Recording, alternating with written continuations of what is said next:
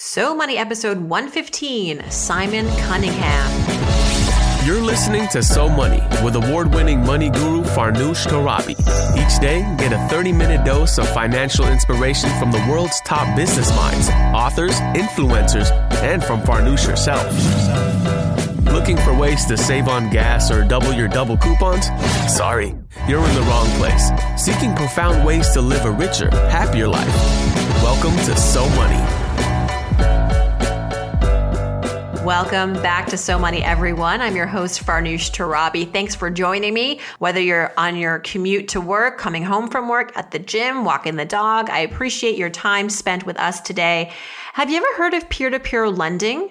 Well, today's guest is the founder and CEO of Lending Memo Media. His name is Simon Cunningham, and he runs the Seattle-based company that promotes peer-to-peer lending education. If you're not familiar with P2P lending, it is exactly what it sounds like. It's the practice of lending money to unrelated individuals or peers without going through a traditional financial institution or a bank. In other words, people are able to sidestep the banks to lend and borrow directly to one another. And P2P lending typically offers more attractive terms if you're a borrower than a traditional unsecured loan or credit card, and can be a godsend if you've got multiple high interest debts and need to consolidate. Peer-to-peer lending is a full-fledged, fast-growing business and part of a whopping $3 trillion consumer debt market. And Simon is really at the crossroads of all of this, offering consumers a website to really engage, understand, to learn more about this so that they can make educated choices if they choose to enter this market. A few takeaways from our interview with Simon. 1, how he made a 10% annual rate of return on his P2P investments.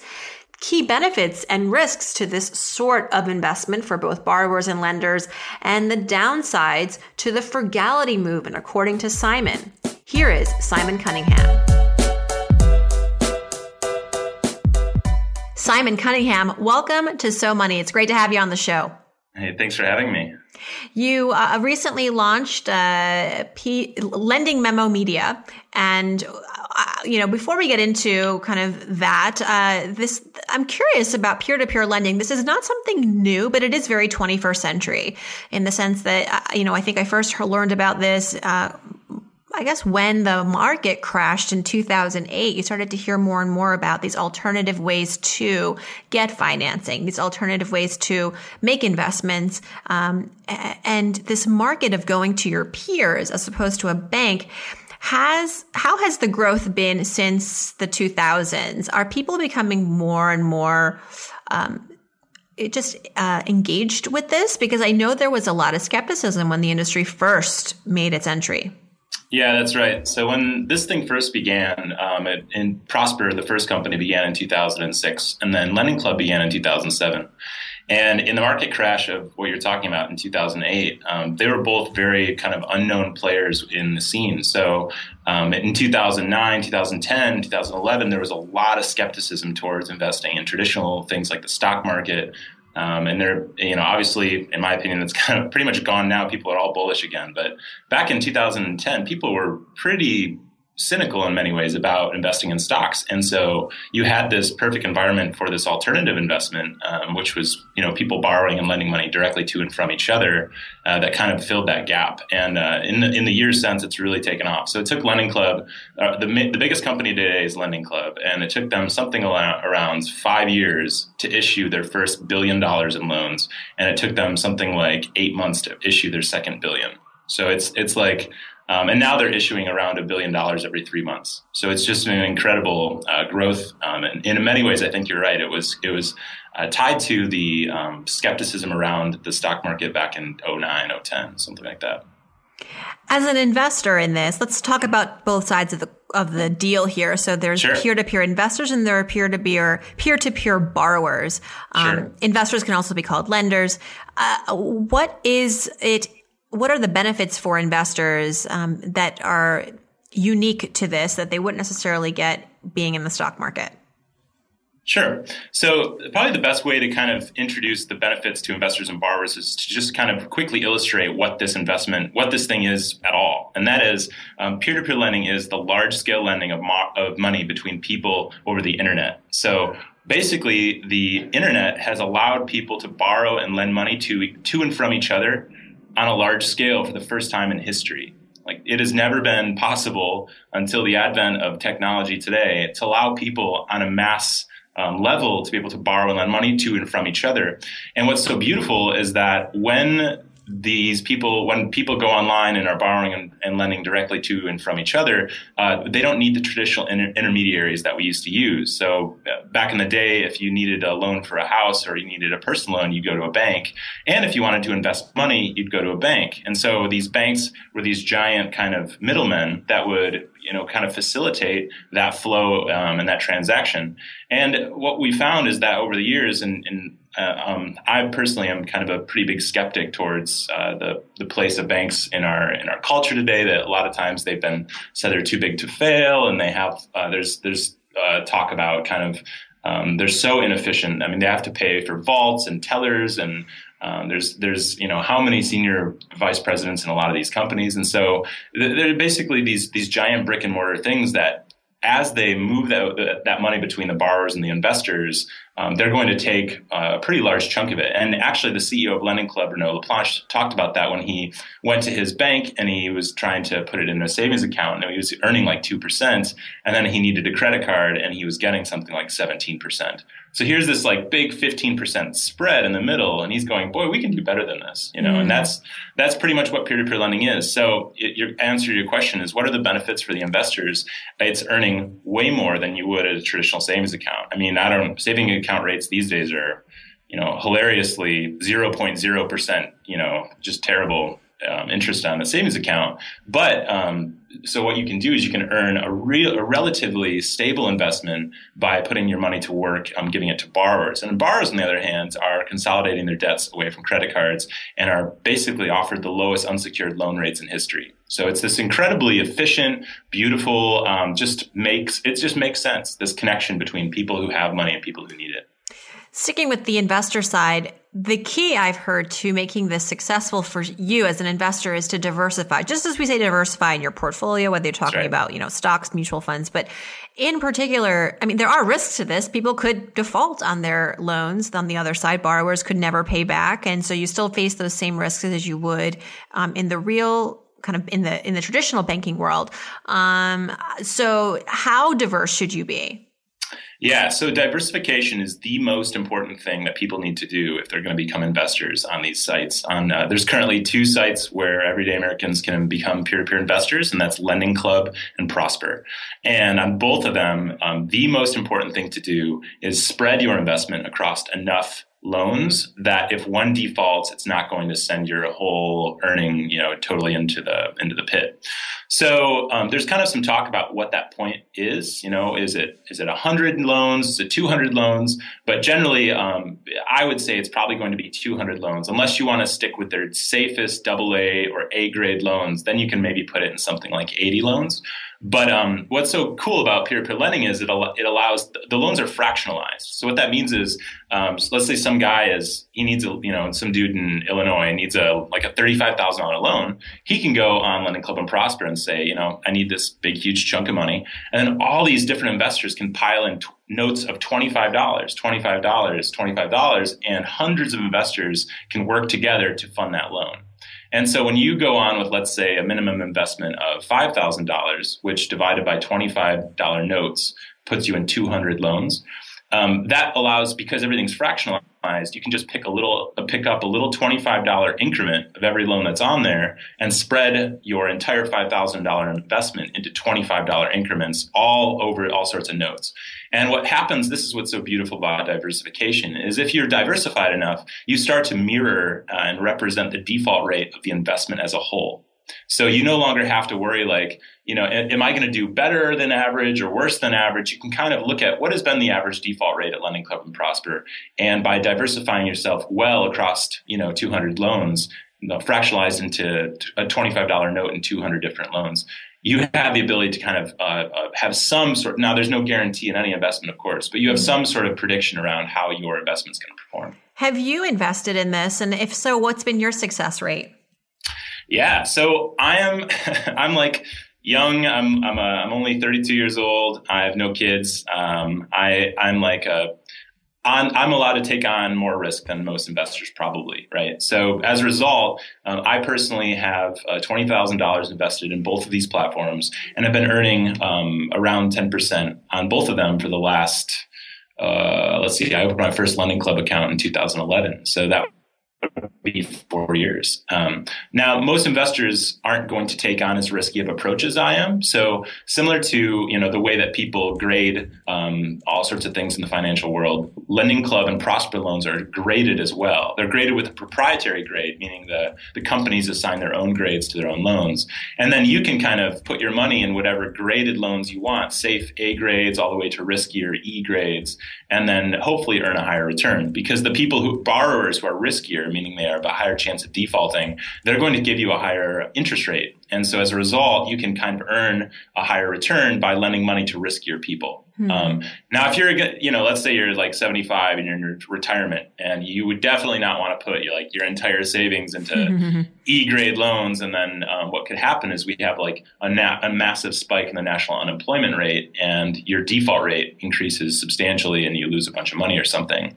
That we wouldn't want that. But for somebody in my age bracket, in my current situation in life, hopefully I do want to have kids someday, and I will lovingly put my grades down to a little lower than they are. But I'm on the riskier side of things, and I've been earning a great return as a result of that. I would imagine for borrowers on the other side of the coin, this is a huge opportunity, particularly those who are carrying student loan debt, especially if it's a private loan where it's a large interest rate. It might be a variable rate. Sure. Who are you finding? What's the profile of the typical borrower who's coming to these lending sites? And I want to talk also about Lending Memo Media, because I think this is kind of the bridge, right? This is where you go to kind of understand the world of peer-to-peer lending. But let's talk about the borrowers, because I think that's 50% of the population here that's using these sites. Absolutely. So the average profile of somebody coming to these platforms and looking for a loan is somebody who is in credit card debt. They're paying, something like, let's see here, I want to say 19% interest is the average interest rate they're paying, maybe around 20. They are tired of this revolving line of debt, which has a variable interest rate, so it can go up and down all the time. They have, let's say, 4 or 5 different credit cards, bills that are all coming to their house at different times, and they're looking to consolidate that. So what a peer-to-peer loan offers is one simple fixed rate, fixed term debt instrument that is typically 5% to 7% lower than what people are paying on their credit cards. So, what's so cool about the internet is because it's taking this giant set of data from a borrower's credit history, it can put that into like some sort of computational algorithm, and it can give people a really accurate interest rate, which would still be a good investment for the lenders who are out there. So the average borrower is coming to the platform and saying, why am I spending 20% on credit cards? I can push that all into one lump sum and have a fixed term where I'm guaranteed in 3 years to be debt free. That sounds like a great deal for me. And it really is a great deal. These companies have very low late fees. A lot of them are only charging like $15 if you're late. And if you're late on a payment, your interest rate never goes up. So you have this, it's a great debt vehicle. It's just a great way to take, a bunch of debt that's been kind of spinning around you in different variable rates and put it all into one place. And because it's a fixed term, pay it down over 3 years. And you can look at that date and, in 2018, I will be debt free. And I, as an investor, take pride in my investment because I know that, 85% of the loans on these platforms are going to help get borrowers out of debt. So it's a good deal for both involved. Yeah. Now there are a few people who are on the other. They're not necessarily consolidating debt. So the second and third largest and most popular categories of borrowers are actually people who are doing home repairs and people who are having some sort of medical procedure or a medical problem that they're solving. So like my brother redid his kitchen and he came to me and he goes, I put this on my credit card. Should I move the credit card over to a peer-to-peer loan? And I was like, absolutely. So that's another very popular category. But your question as to student loans, that's a harder one, because if the student loan is a private student loan and it's sitting there, up at like 10, 11%, then definitely people should check their rate and see if they can get a loan on Lending Club and Prosper that would beat that. Unfortunately, most people with student loans don't necessarily have a developed credit history yet. And on top of that, the minimum credit score for these platforms for the very, very best people is something like 6.68%. So as a result, for people to have a better interest rate than their student loans, they would not only have to have a really good credit history already built up, even though they're graduates. But on the second hand, also, these loans only go up to $35,000. And once you start taking out these larger loan amounts, your interest rate is naturally going to go up as well. Right. So that population isn't as served, although I know people have done that. That's a really good point. I just wish there was something really that was a solution for these student loan borrowers, that was an alternative to what they're currently grappling with.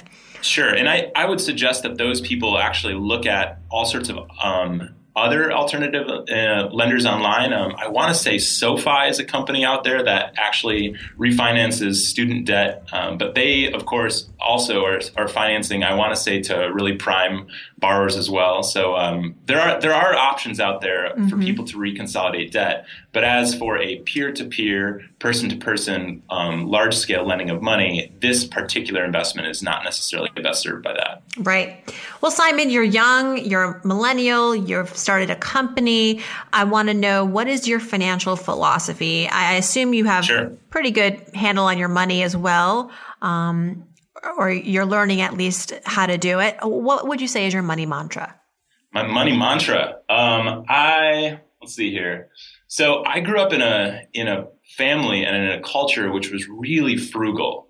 So we were all about I remember as a child, for dessert, we would sit around the table and we didn't have hardly any money. My dad was in grad school.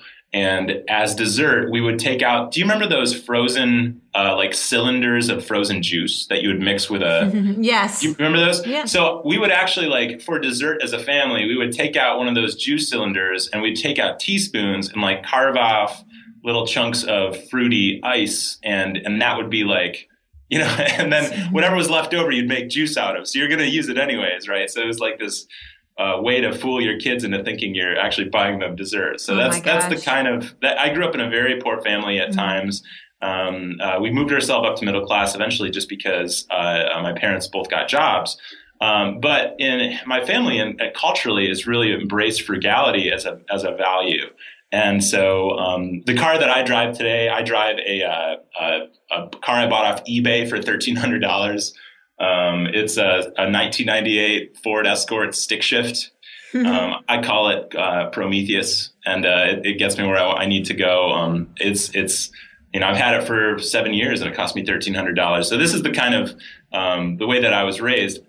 On the other hand, though, I've learned a lot about the frugality movement, and I've actually come to be a bit of to see that there are some downsides to the frugality movement. Because traditional financial sense is spend less than you earn, right? So people who get into bad financial predicaments, it's usually because they're spending more than they earn. So when I was, in college or whatever, I would read these financial blogs, which were all about spending less, but they were never about earning more. And so I think that was one thing that I've learned later in life, is that, yes, there is this, it is important to, not eat ramen every day or whatever, but it is good to have a kind of a frugal, simple way to enjoy life. Mr. Money Mustache has been a big proponent of that. Is, why do you need to buy a Corvette when you can just go for a bike ride in the park? Mm-hmm. I'm a big believer in that. But at the same time, people, if they think that they're going to hit financial peace by coupon cutting up till 1 a.m, it's just, there's a certain floor to how far you can go. And they really, at that point, would probably be better served by getting a second job or doing something like that, increasing their earnings. I completely agree. And then you spoke of Mr. Money Mustache. He's been on the show. We've been very excited to have him here. He's episode 38, guys, if you want to look in the archives. He's fantastic. I met him at a conference last year, and it was just so delighted by his emphasis on the importance of story. Like he just, his thing is, just tell the story. It's not what you say, it's how you say it. And that has really been touched. I'm a writer. I'm somebody that's been writing his whole life. And just that re-emphasis by somebody who's actually in personal finance was actually really encouraging. What was your biggest financial success to date? Your So Money moment. You're only 32, but I imagine you've had some, besides, of course, building a business, but financially, personally, what would you say is the greatest money moment so far?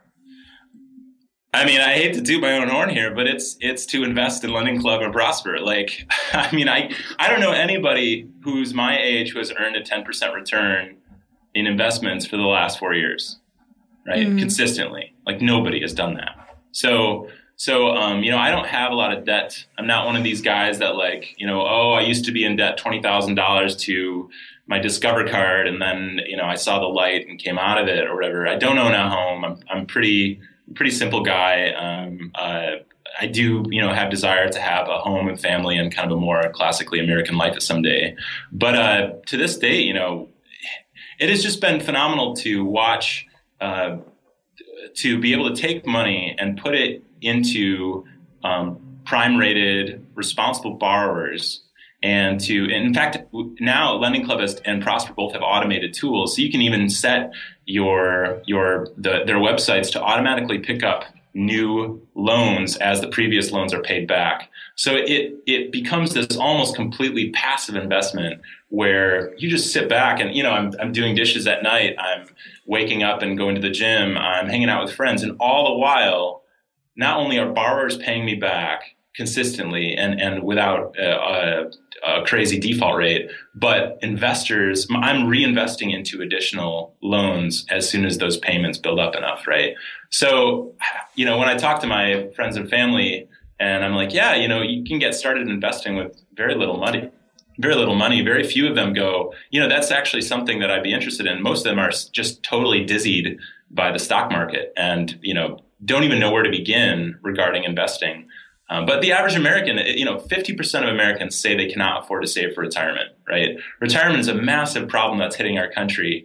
And, similar to weight issues or similar to mental health, the time to jump on issues is not later in life when things have all crystallized and they've gotten hard to change, but early in life when you're young and when you're flexible and you can change your philosophy and your lifestyle, so, being able to start as an investor already in my 20s through peer-to-peer lending was definitely one of the smartest and most exciting and most interesting financial decisions that I've ever personally made. And so now, of course, I have to ask you about failure. Sure. What would you say is your biggest regret, financially speaking? Oh, man. That's a great question. This is so silly. So I don't have any massive zero to hero story like I mentioned earlier. I never blew $3,000 on a timeshare or dropped $5,000 on a weekend in Vegas or anything like that. I don't have any massive, I'm a pretty regular guy who enjoys regular things, so I don't have an expensive taste or anything like that. So, but what comes to mind for me is when I was in college, I had no money. I was so broke, right? And I and a bunch of friends decided to go to the casino and we put $150 and lost it over the evening. And then I was like, I'm going to get my $150 back. So I went to the ATM and I withdrew what little money I had. And I'm like, I'm just going to put this on a single roulette wheel color. So that's a 50% chance of just getting my money back. And I'm going to walk out of here even. And of course, I put it on red and black showed up and then I lost 300. And I think I thought about that loss for seriously 3 or 4 years. It just was I felt so angry at myself and so frustrated. So, the value of $300 is, probably not a lot of money for most people. But for me, just the carelessness and the, money it's not worth living for. It's not, it doesn't actually give our life purpose. It doesn't make us happy. But it is something that it's a gift and it's something that we need to be responsible with and we shouldn't waste because there's so many people in the world who need it and we need it at points in our life. So I think it was just the principle of being so careless and irresponsible and disrespectful towards my own self. That for some reason that $300 investment on a gamble on a roulette wheel for some reason just continues to burn me today. So yeah. I can relate, and I don't even know what the psychology behind this is, but I can say in my own life that I have sometimes been more reckless with money when I had less of it, when I had little of it, versus now. I suppose it's because you want what you can't have, and you feel like, how much worse can it get? Right. And you know what? It can get a lot worse. So don't push the envelope.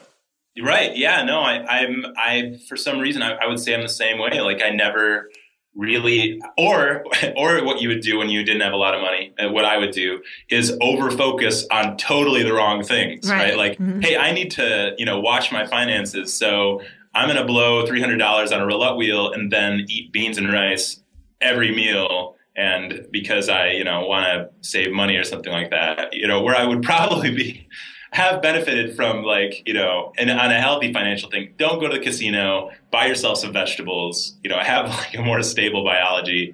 That's what I probably should have done, but whatever. We live, we learn. So. Absolutely. Yeah. You live, you learn. Well, let's talk about habits, Simon. What's a financial habit that keeps your money growing and helps you make financial decisions that are healthy? Sure. Financial habit. Probably two things. One is to keep it simple. And the second thing is to do an audit once in a while. So on the keep it simple thing, like how many automated billings do we have going on in our life? We got like cell phones, we got cable, and many people have TV. And, one of the things that I'm a real big believer in is, just find a couple things that make you happy and focus on that. Try to make your bills and your own personal finances as simple as possible. And that doesn't mean cheap, right? It doesn't mean you got to live like a college student, but just try to focus in on the few things you enjoy and then just try to cut the rest of it all out. So like every year I try to remove items from my apartment, right? I live in this apartment. It's only 600 square feet, so I don't got a lot of space. So every year I'm trying to cut down on items inside the apartment to just make it simpler. And so I remember last year I went down from 3 bookshelves down to 1 bookshelf because I realized I hadn't been reading all these books and my life felt like there was more breathing room and my apartment got bigger and all those things. So on the one hand, just try to keep it the simple. So many Americans are paying so many bills in so many different directions. And, instead of sticking to one thing that makes them happy, they're trying to be happy spread through 5 different hobbies and 5 different times of the month. And it just sounds exhausting to me. So that's the first thing, keep it simple. And the second thing is, I use mint.com, pick up a mint.com account.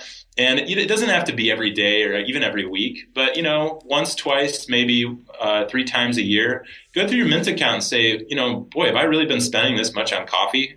Is it worth it to me to spend that much on coffee? And it's funny, I'll talk to my friends. I'm like, yeah, I just went into my Mint account. You wouldn't believe how much I just spent on X, Y, or Z. And their eyes will grow and they'll be like, oh, I never log into my Mint account. I would never want to see that information. So it's almost like I have Americans are like scared of the truth about their own spending habits, So just be aware of where your money's going and try to have it go in as few directions as possible. That's what I would say. Yeah, consciousness goes a very long way. And it's hard to not be conscious because you're right. We have so many automated accounts, bills going in one direction. We don't even know when they're due, when they get deducted. But yeah, I think you have to take pause and just reflect on what's happening. And sometimes you realize you're spending frivolously. Yeah, all the time. All right, we are almost wrapped here, Simon. Before we go, I'd like to end on some fill in the blanks. Sure. So I just start a sentence and you finish it. Don't overthink it. Oh. Yeah. If I won the lottery tomorrow, $100 million, the first thing I would do is? I would put $200,000 into peer-to-peer lending is what I would do. I'd put $100,000 in Lending Club and $100,000 in Prosper, easily for sure. And I guess I would buy a really nice laptop, right? Mm-hmm. Something fun. And then I put the rest probably across some sort of small, mid, and large cap. index funds at Vanguard, something like that. Something boring. I'm a big believer in boring is better. Boring is better. Totally is. So I have to ask you: do Lending Club and Prosper are they in business with you as well? So we one of the ways that my site pays its bills is when people sign up for Lending Club or Prosper, they can go through an affiliate link on my site. So yeah, I have affiliate agreements with both of these platforms. But that said, we hold ourselves to a pretty high standard of objectivity. So because there's two platforms, we have the ability to kind of be neutral and not really be in the pocket of either of them. Right, because they're competitive. We really appreciate that relationship. The one thing that I spend my money on that makes my life easier or better is?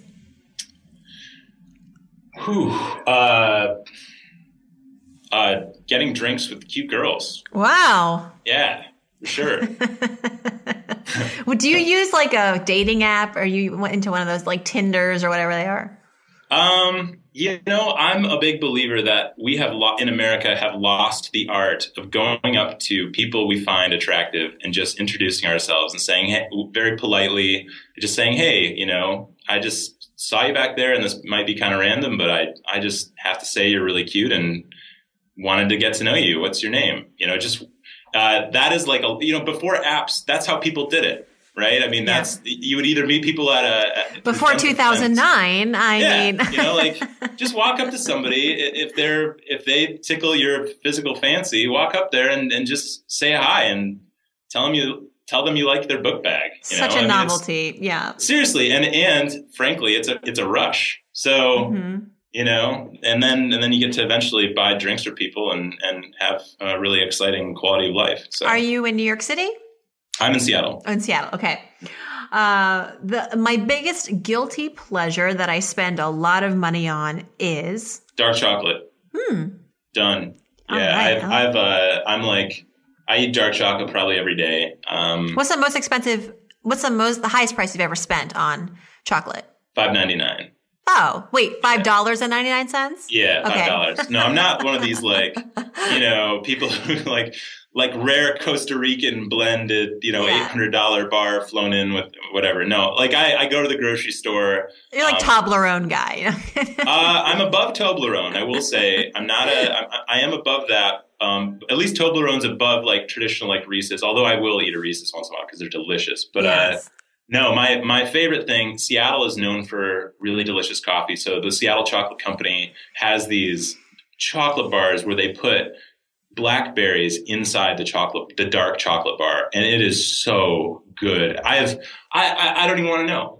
I'm all of a sudden I'm talking like my friends regarding mint. Do not tell me how much I've spent on Seattle Chocolate Company blackberry dark chocolate bars, because it would just be hilarious. I could, yeah. So that's my.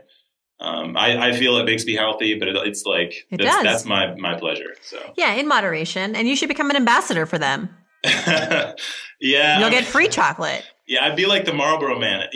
Decades later, I'd be dead. So that's not good. I don't want to do death by chocolate. Yeah, for sure. One thing I wish I had known about money growing up is earning power. I grew up in a family where I think that the frugality was emphasized above the ability to earn, and that's good because again, the secret to financial health is spend less than you earn. So let's be honest, 90% of Americans spend way more than they're supposed to and need to reduce their quality of living, or however you would say this. I think you can have a great quality of living with very little money, but whatever.